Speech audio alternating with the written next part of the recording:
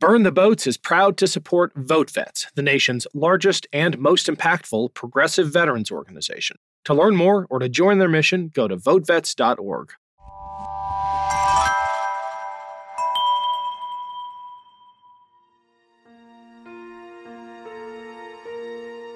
As I kind of continued along my life interacting with more and more people, the more I kind of interacted with Republicans. And as the years went by, the more I did not see that what they were saying represented my viewpoints, my Christian values, my family values, moral values.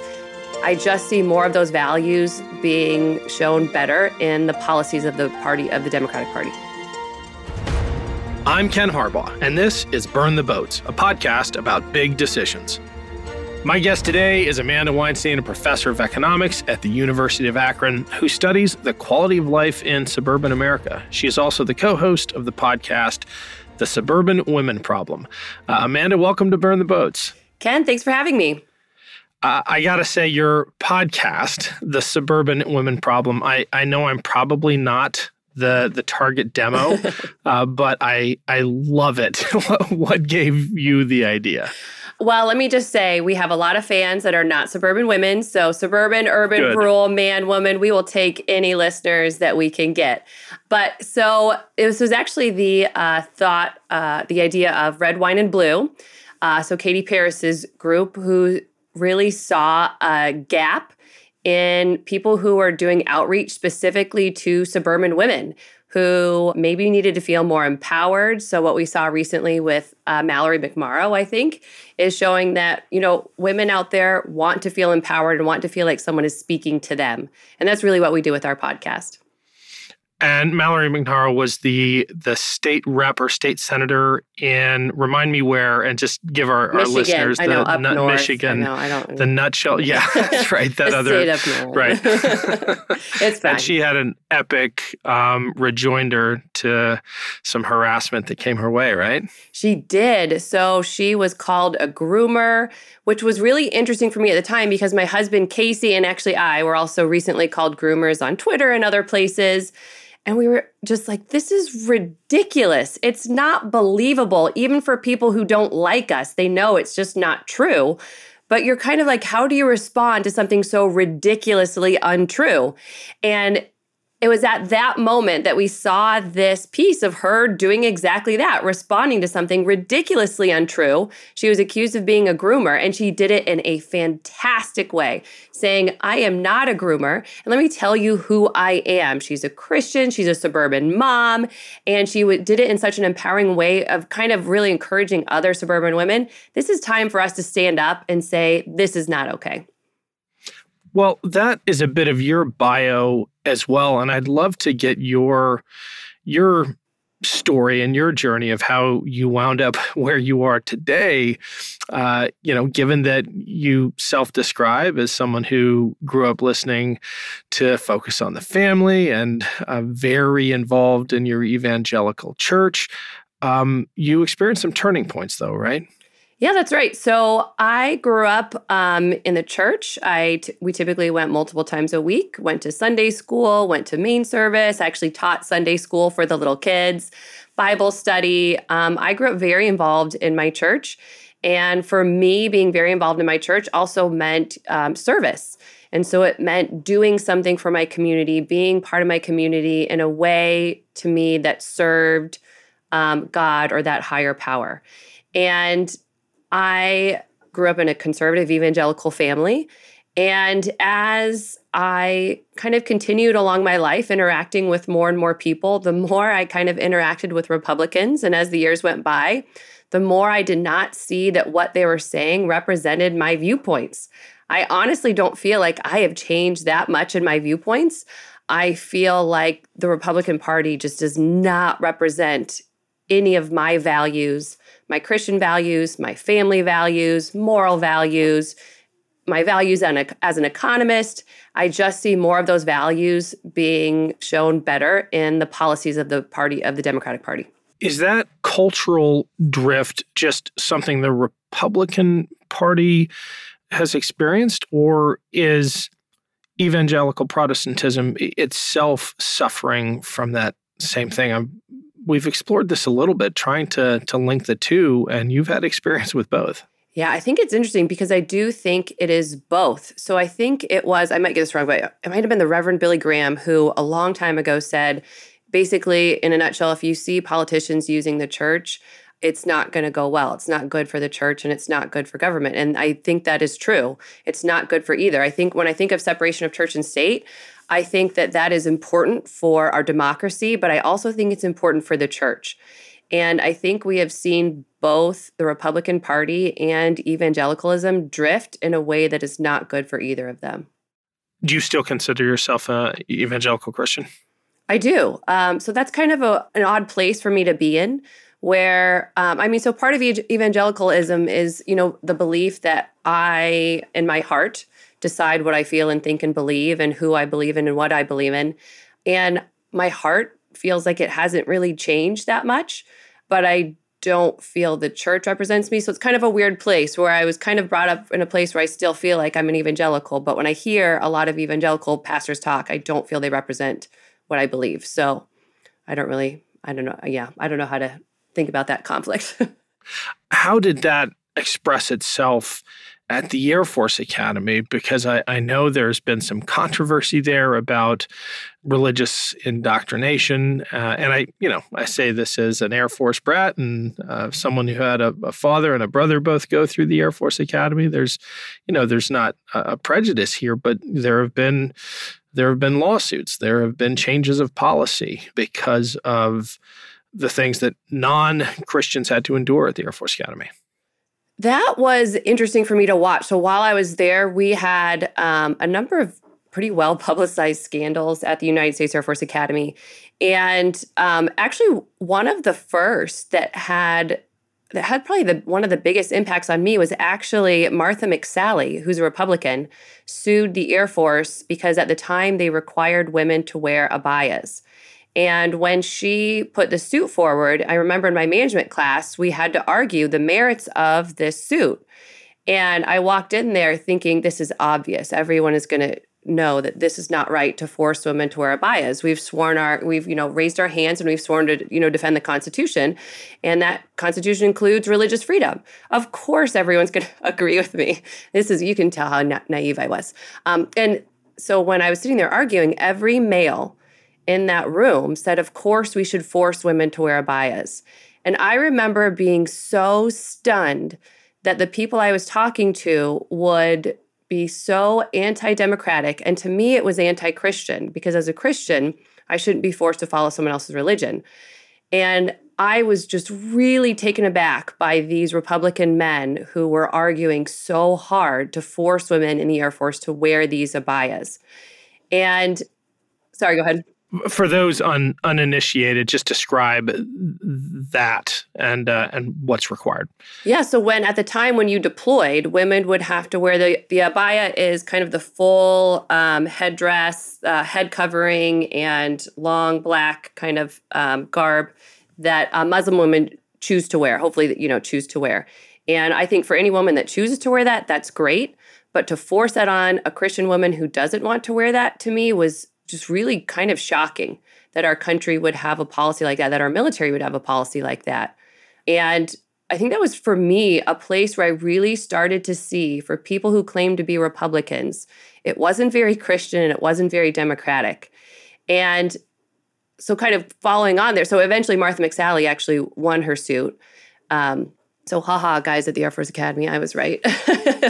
But we went along to have other scandals there with religion and a lot of senior leadership kind of forcing their version of Christianity on everyone. And to me, it felt no different than forcing an abaya on a woman, right? I don't want an abaya forced on me, but I also don't want to force Christianity on, at the time with my Jewish boyfriend. To me, that seemed just as repulsive for the exact same reason. And I didn't understand at the time, why so many, again, Christian men were okay with this. And so they've had a little bit of a reckoning with, this isn't okay, right? If we are sitting there and the main goal of our military and our Department of Defense is to support and defend our Constitution is pretty clear about religious freedom and the separation of church and state. That has achieved something like a truce at the Air Force Academy, right? Partly because of the lawsuits, partly because of leadership changes. Do you hear from either current faculty or students about the state of affairs these days? Occasionally. So we will occasionally go back and we'll get to, interact with some of the cadets there and see how it's going and hear from, friends that are there. And, and I think it's gotten better. So even with the work of my father-in-law at the Military Religious Freedom Foundation, I mean, just having someone there that he's kind of this presence for them of like, man, if we screw this up, he's going to call us and we don't want that phone call. So just knowing that phone call could happen, I think prevents quite a bit.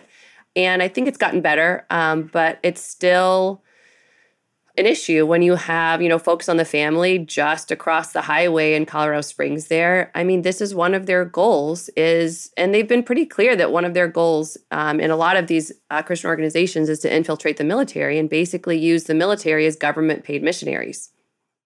That's fascinating because one of the other things we've really explored in some detail here is the aggressive recruitment of military folks and veterans by, I'll say, non-religious extremists. You look at the penetration from groups like the Oath Keepers and Proud Boys of military groups, and there's a reason that the military is targeted. There's a reason that vets are targeted for these disinformation campaigns. It's because they carry such cultural currency in our society. They do. And I think especially if you look at transitioning veterans, so some of my research actually looks at how veterans transition into the workforce. And that transition can be hard for a number of reasons, but I think it also leaves veterans a little bit vulnerable to finding something that they can belong to. And I think that belonging can end up being something like the Proud Boys or other organizations, unfortunately.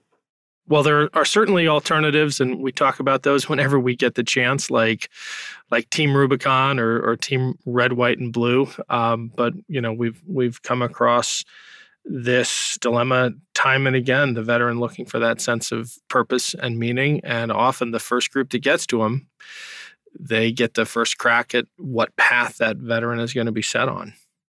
Yeah, and I think a lot of veterans, as much as we say we support our veterans, and I do love this culture of at least saying that we support our veterans, no matter how we feel about the military engagement at the time, there's still stigma attached to veterans. So I did research that showed that veterans actually out-earn non-veterans. And that was actually not the bulk of the research. That was just the intro statement. And I often did not get past the intro statement with people because people were shocked when I told them that veterans on average out-earn non-veterans. They just had no idea that as much as veterans are struggling, we tend to put that picture of a struggling veteran on all veterans. And it actually, I think, can make veterans struggle more when we picture them all as these broken humans who are capable of less, but actually they're capable of more and they're highly skilled people. Yeah, well, there's definitely that archetype. So you're an economist now studying the economics of suburbia and investments in suburbia.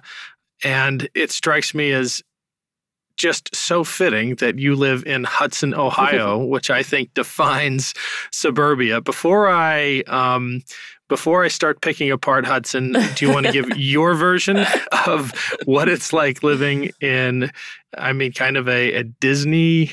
Boy, that's loaded these days, isn't it? I mean, it's a Disney version of suburbia with a cupcake shop and everything. What's Hudson like? That's true. I mean, so a lot of people describe Hudson as a present-day Mayberry, and it very much, a lot of days looks like it. You will see we have in the summertime an ice cream social where my family, we will ride our bikes downtown and we will go have ice cream with all the neighbors. And we have, little get-togethers in our downtown. We have little concerts and little picnics together. It is a great place to raise a family where we can walk downtown, enjoy dinner out on a picnic table, see everyone around town, talk, great schools, great place to raise a family.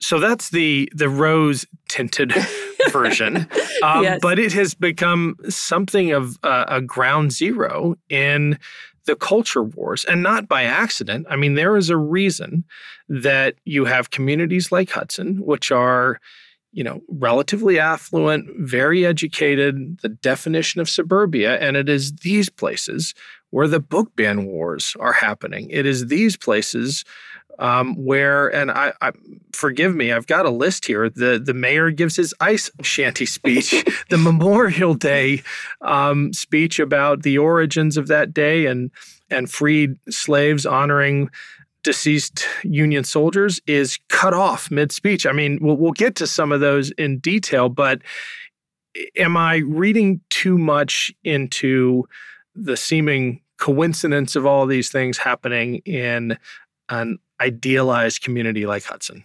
Not at all. It is happening exactly in Hudson for a reason. And that reason is we've seen suburbia change. It has gone bluer and bluer, kind of under the radar, I would say, of almost both parties. So Hudson actually, in our last election, we went for Biden. When Ohio got redder, we went for Biden. Sorry, you might hear my dogs. We're all dog people here, so it's good. Xander, that's Xander. He has some strong opinions about Hudson. So Hudson actually went for Biden. At a time when Ohio got redder, Hudson got bluer. And this was the first time Hudson had elected or voted to elect a Democratic president in, someone actually did it. It's been decades and decades. It's like 1950s or something the last time. It's been nobody living in Hudson today has actually ever voted for a Democratic president before, I think, who actually won Hudson. So this, I think, was shocking to Hudson. Hudson is historically red. It is not a blue bubble that I am living in here by any means. And the fact that it went for Biden was a big change. And it was something that the people in Hudson, I think, could feel and maybe open their eyes to their town wasn't quite as red as they thought it was. And their town had been slowly changing, probably for decades. And it just, people didn't realize it or didn't know it, right? I think a lot of Democrats in Hudson just assumed that they were probably one of the few. Turns out they're not one of the few. There's, every year there's more and more of us here. This suburb has been getting bluer. Now, it doesn't mean that people who are, Republicans have gone away, right? So they have now seen their town change. And we have people who live here who have connections to Trump and to the Republican Party all the way up. And Hudson is really their proving ground. What can we do? So the first time I heard critical race theory uttered was by people in Hudson. And so our podcast was one of the first podcasts, I think, to actually do an episode about it and talk about it because we were talking about it in Hudson and we were starting to hear suburbs talk about it. Their strategy is very much to swing these suburbs back, and how they do it is by talking about critical race theory, accusing teachers of grooming kids, by having inclusive books in schools, book bans. This is all their strategy to win back the suburbs, and a lot of them suburban women. I take some reassurance from your description of the phenomenon, because one of the takes that you often hear is the far right is ascendant. You are seeing these cultural conflicts because they've found their voice, they've figured out how to weaponize cultural issues, and they're everywhere. But what I am hearing you say is that it is, at the very least, a reaction to a growing wave of Democratic voters in suburbia, and perhaps even more optimistically, the last dying gasp of a power structure that is realizing that if it doesn't pull out all the stops, it is gonna sacrifice that social hierarchy that it sat at the top of for, generations. I think that's exactly right. That they're thinking, they had read Hudson forever. It was just, they took it as read. And so actually when my husband won his seat, my husband is currently in a gerrymandered state house seat for Ohio, gerrymandered for the Republicans. And he took it. And he took it in a year that, again, that Ohio went redder, and he still took this district. And so that also, he has been a big wake-up call for this district, for Hudson, for the surrounding communities, that basically this is not as red as you think. You thought this was bright red, and at one point it was bright red. It's not bright red anymore. This is now a competitive district, and he's now won this district twice, which is just another sign that they thought they did a great job gerrymandering this district, and not so great when the district changes. Let's go ahead and name check Casey, because he has been on the show. Some listeners might remember him. And it's not as if his path to victory was right down the middle, moderating his opinions and trying to appeal to just enough of everybody. I mean, Casey has been Casey the whole time, is the co-sponsor of marijuana legalization legislation. I mean, pretty darn progressive for what you're describing as a pretty red area. That's right. So if you look at the policies when he first won that he talked mainly about environmental issues. And he talked about things like our daughter having childhood asthma caused by poor air quality, and how the way he talks about environmental quality is a way that means something to families. It's not just the environment for the sake of the environment. It's the environment for the sake of our kids, for our health, for our communities. He talks about any issue, as progressive as it is, whether it's the environment, whether it's legalizing marijuana, and what it means for everyday Ohioans, for real families. And that, I think, is how he connects to people in his district. And they have really been receptive to this message of, I can see it. That's not really great when our kids in Northeast Ohio are having to make emergency room visits and having to go get inhalers. That's not great for this area. That's not great for attracting new families to come raise their families here. When you think about, legalizing marijuana, so for that, he talks about his mom. So his mom has MS, and so we're very in tune with the MS community. And for a lot of people suffering from MS, marijuana can really help them. It can help people who suffer from a variety of ailments, things that you might need to see the doctor for, but, maybe things that you don't need to see the doctor for. And so he has really been a proponent of legalizing marijuana, even since he was on city council here in Hudson. And he was very open and honest about it. The reaction, though, among some Hudsonites, especially those on the fringe right, to your outspokenness, to Casey's outspokenness, has at times been beyond the pale. I mean, the kind of thing that has had to involve the FBI. To the extent you're comfortable, can you describe some of that backlash and what you all have had to endure? Yeah, so that's also been a journey for me. I mean, I grew up going to an evangelical church. We had cops that directed traffic for our very large mega church. So it started even before Casey was an elected official. I would go to synagogue with him, and one day I said, man, your police officers aren't doing a very good job directing traffic. And he said, what? They're not directing traffic. They're here for safety. And I just had no idea that's why police were at synagogues. I had only seen them direct traffic. And it just really made me stop and think that this is a different world I wasn't used to. And so that has been eye-opening for me even before he was an elected official. Now that he's an elected official, even just being Jewish, being who he is, he's had candidates who basically use this dog whistle of I'm the Christian candidate, and he has received anti-Semitic death threats, some credible enough to where the FBI said it's credible. So they actually went to the person's house who lived in Missouri. I don't know why the person in Missouri cared that much about a state rep in Ohio, but anyway, went to Missouri and basically said, we know you've been sending these and you need to stop. And so he's basically had that all along, where we get infrequent death threats and things like that. And you just kind of get used to it, which sounds kind of terrible to say. But then it was actually on a caucus call with the Democrats where we kind of assumed all the elected officials got the same kind of thing Casey did. And Casey came back and talked to me, said they They don't. A lot of them don't. So other elected officials have. Amelia Sykes has gotten some terrible threats. But for the most part, they're directed at minorities, and they're directed for him because he's Jewish. And that has also been eye-opening to see that the kind of pushback he gets is not because of his ideas so much or what he says. It's because he's a Jewish man saying them. And that's hard to take. I mean, we're in the synagogue, every week. Our kids identify as Jewish and also Christian, depending on how you ask them. Sometimes they say, I'm both Jesus and Jewish. And so they will be perceived in the world as Jewish people.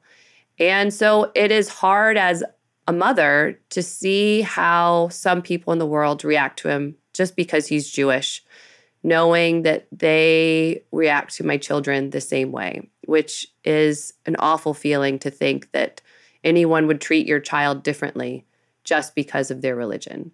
And so that's hard. And so it went as far as we actually had a group of protesters, about 30 or 40 protesters, show up to our house one day, snowy, feet of snow out. I happened to look out front and start seeing a bunch of flags, don't tread on me flags, kneel before the cross flags, American flags. And I just kind of thought, man, this is interesting. I wonder where they're going. And then we kept looking and said, oh my gosh, they're coming to our house, which was strange because in all of Ohio, I think Amy Acton, who has received a lot of death threats, also Jewish, while she was doing Department of Health stuff for Ohio. I know DeWine gets it at his house, but we have Amy Acton, Governor DeWine, and then Casey Weinstein, a state representative. It was strange seeing that our house was the one that they came and protested. And our neighbor went out and talked to them. So the police recommended we didn't talk to them. And our neighbor just kind of said, well, what are you doing here? And they said, well, we just want him to do better. And she's like, that's great. How can he do better? And they said, I don't know. Let me get my leader. And it was just ridiculous. We were like, you don't even know why you're here. Like the first rule of a protest, my co-host on our podcast loves to say, like the first rule of a protest is have an ask. Right? What do you want? Like you should have an ask. Yeah. They didn't have an ask. They just simply didn't like him. How do you have a conversation with people like that? And that gets frustrating for me. One thing that I do love about my husband being a politician is we love talking policy. We can talk policy all day, any day. I think it's interesting. I'm an economist, right? I love talking policy. I love talking policy with anyone, right, left, middle, center, whatever. But how do I talk policy with someone like that? They don't have a policy they want. They just don't like him because he's Jewish. And that's where a lot of our conversation has gone in politics, and I really struggle with that. Welcome to Anthology of Heroes, the podcast that explores the most pivotal moments of history through the eyes of those who lived it. In this podcast, we don't spend our time recounting facts and dates. Instead, we follow in the footsteps of national heroes, kings, or ordinary people who lived and breathed the moments that shaped our world. We're not hemmed in by eras, borders, or religions. Instead, we seek out the tales of those who defied the odds and fought passionately for their beliefs. Whether they're right or wrong is up to you to decide. From Vercingetorix's doomed rebellion against Rome, to Osceola's unshakable war against the USA, all the way up to the inspiring Sobibor concentration camp uprising in World War II, each episode is an immersive listening experience, blending music and sound effects to really draw you into the story. Our episodes go for about 45 minutes, making them perfect for your commute, and are crafted using a wealth of historical sources, which I list on our website if you want to learn more.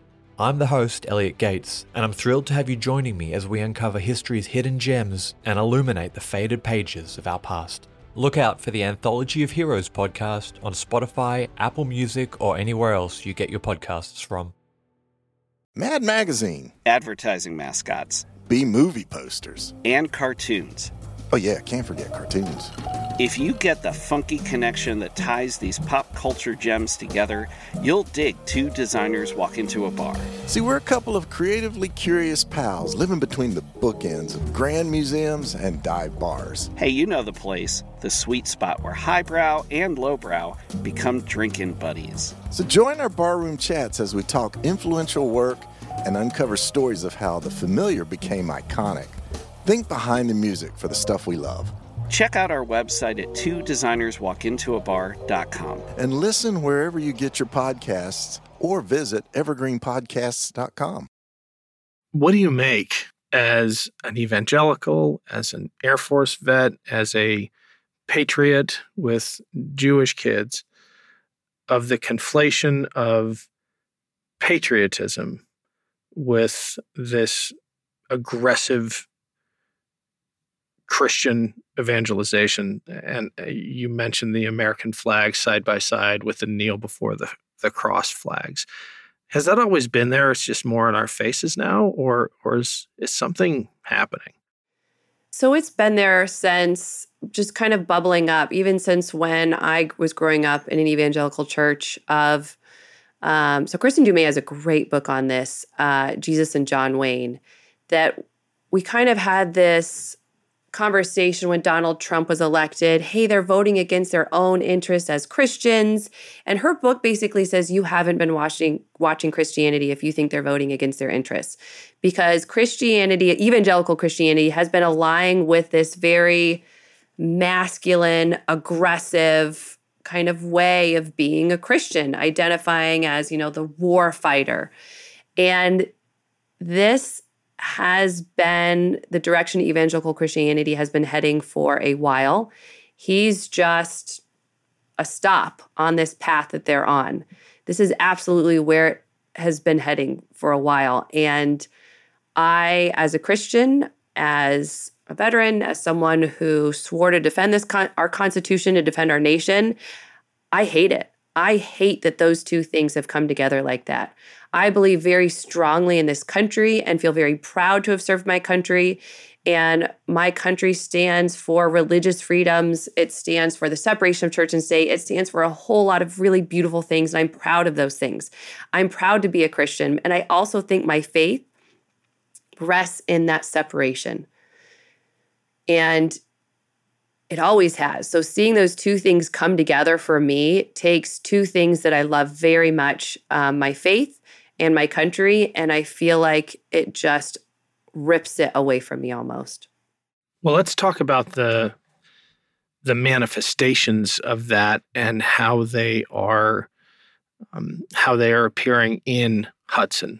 Let's begin with book bans. Give us the short version of the attempt to, well, I guess there have been a couple instances, right? The attempt to limit what high school creative writing classrooms are doing, and then the intrusion into library catalogs. Yeah, so this one, so it's really interesting. So I'll start with, I'm a mom. I know teachers aren't perfect. Sometimes I have an issue.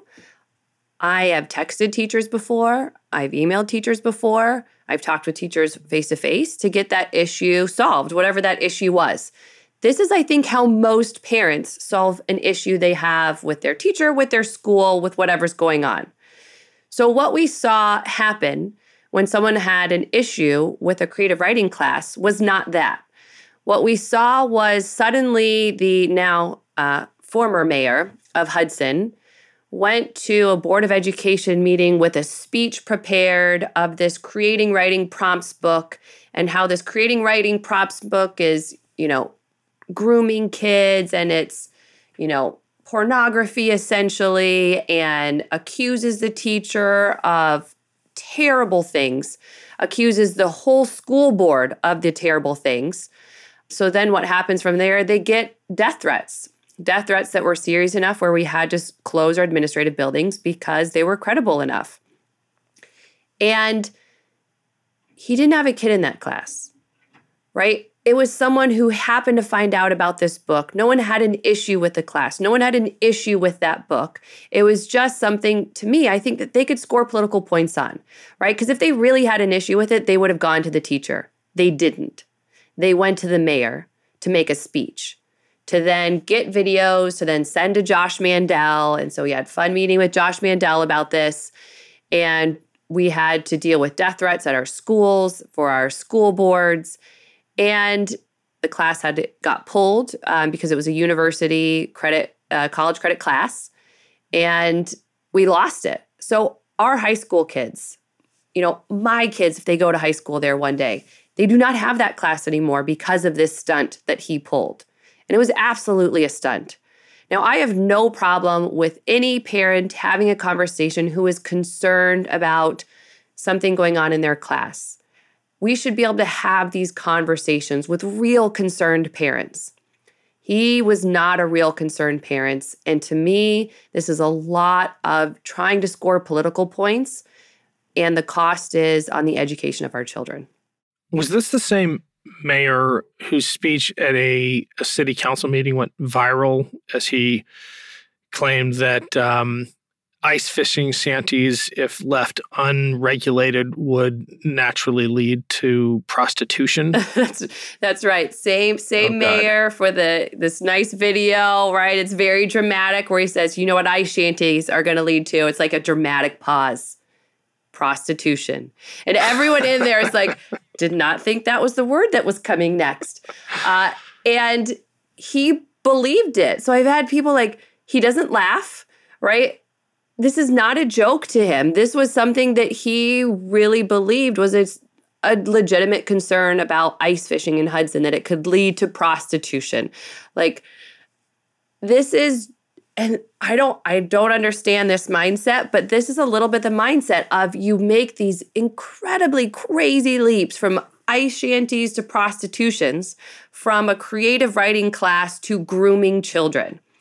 And these leaps, so here he wasn't accusing of any particular ice fishing club of prostitution, but when you're accusing a person of grooming children who is, a teacher in our community who, these teachers don't get paid all that well.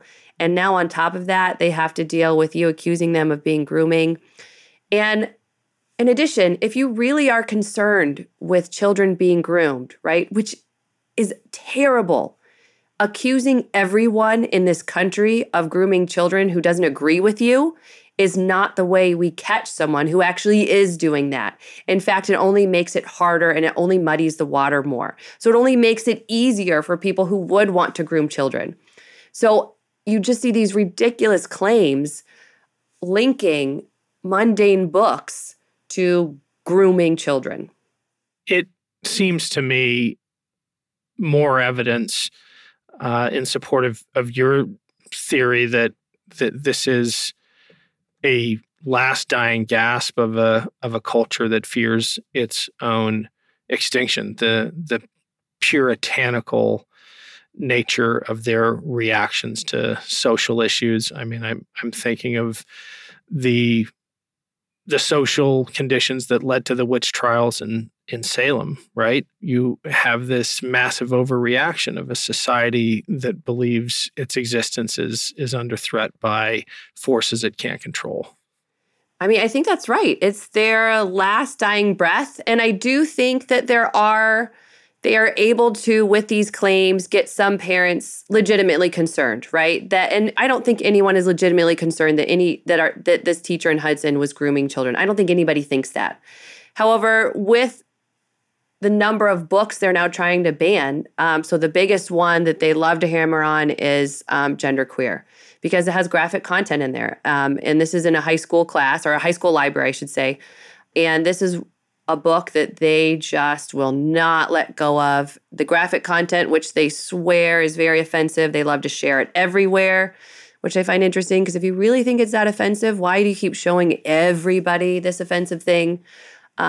Which makes me think, I don't think you really think it's that offensive. But I do think you can take a lot of things out of context, and especially not only if it's out of context out of a book, but if it's from a culture and from something that you don't understand, right? So I am personally not genderqueer, as far as I know. My kids are not.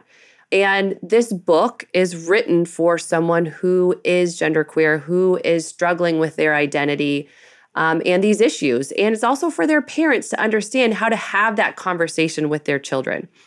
And if you aren't genderqueer and your kid isn't, right, then you struggle to understand the value of this book and the value for any book that represents LGBTQ people in a library in a high school. And this is a conversation that is, I think, hard to have when you just have the other side yelling groomers and not willing to actually have the conversation with someone who says, this book mattered to me. This book was important for me to see myself reflected in that book, because we know kids like this also have higher rates of suicide, higher rates of bullying. They're more likely actually to be murdered.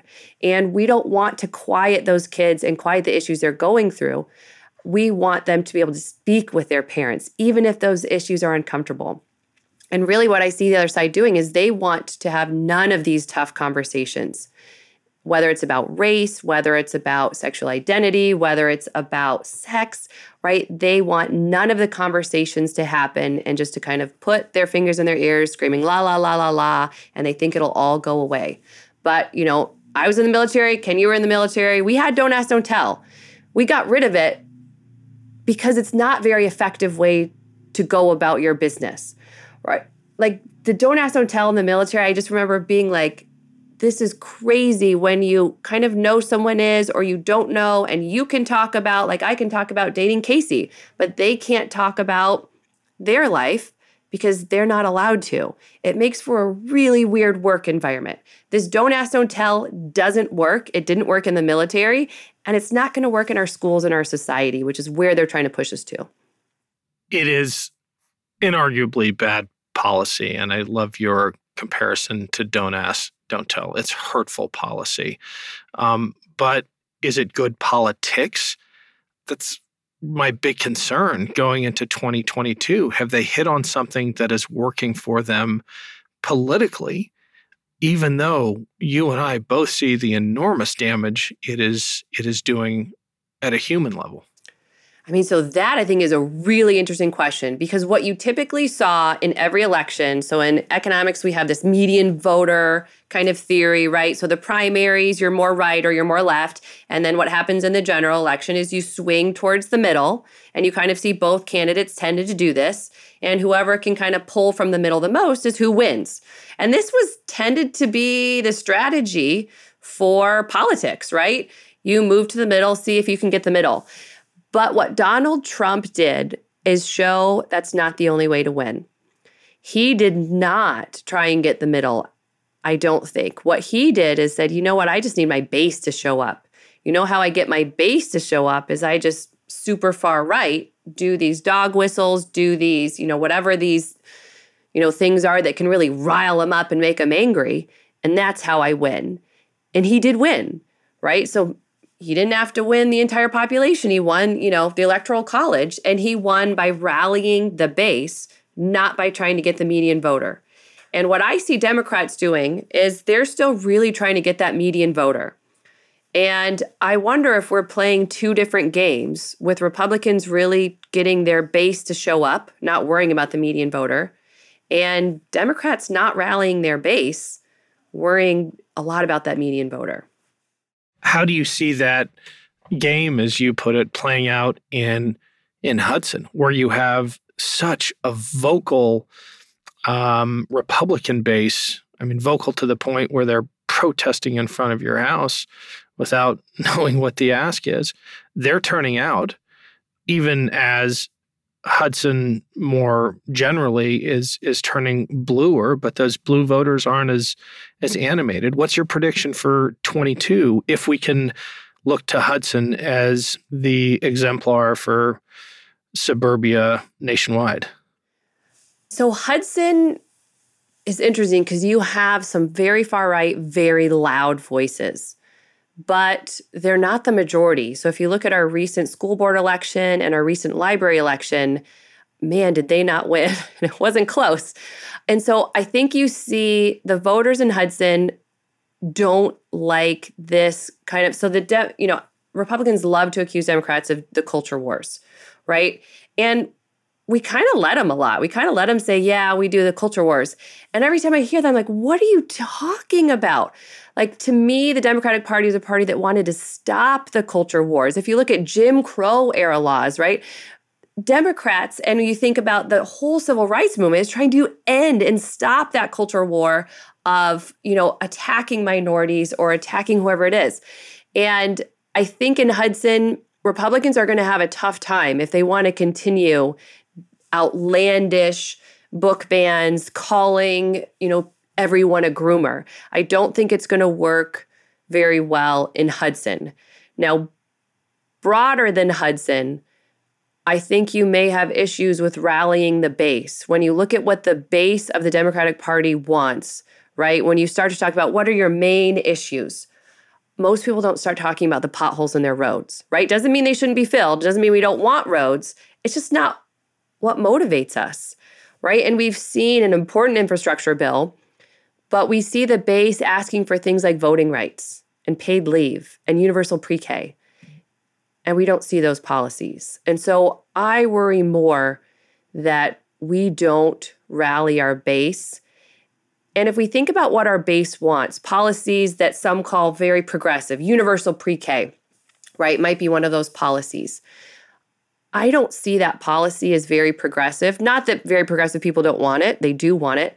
But I see it as fiscally conservative. We have a lot of economic research that shows for every dollar you spend on quality childcare, you end up saving $7 long run. So to me, I don't see how any fiscal conservative can say they're not for universal pre-K. And so we just need to package a lot of the policies that Democrats want, a lot of the policies that the base wants, things like universal pre-K, right? Package it in a way that shows it's for everyone. It's for the median voter. I think universal pre-K is another interesting one where we might think this policy is for, urban families. But it's for any family with children. And actually, if you look at the research on universal pre-K, it actually has the largest positive impact on rural areas, on areas that really lack access to childcare. And we just don't often talk about policies that way.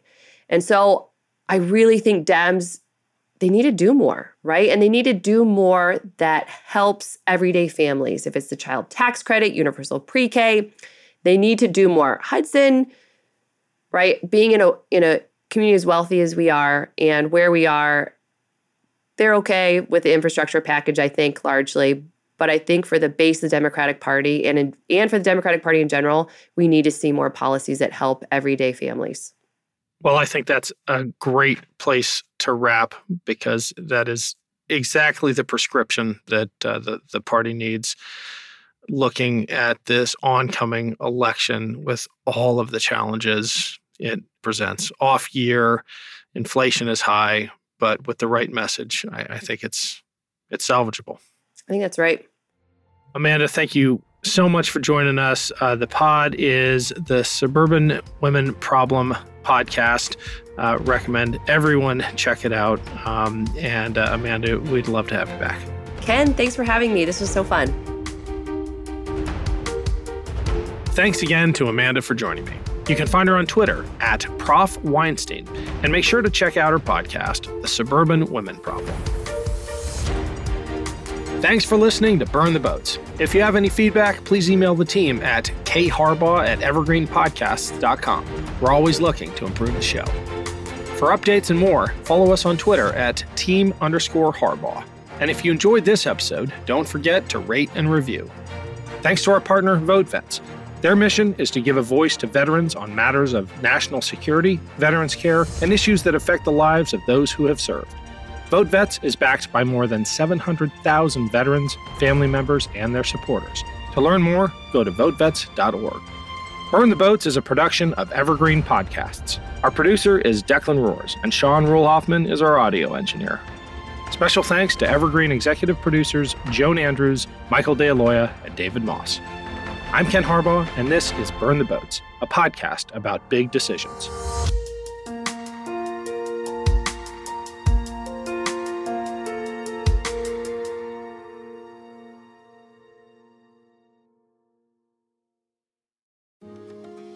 My name is Cindy Burnett, and each week I interview at least 2 traditionally published authors on my podcast, Thoughts from a Page. We talk spoiler-free about their books, so you can listen whether you have read the book or not.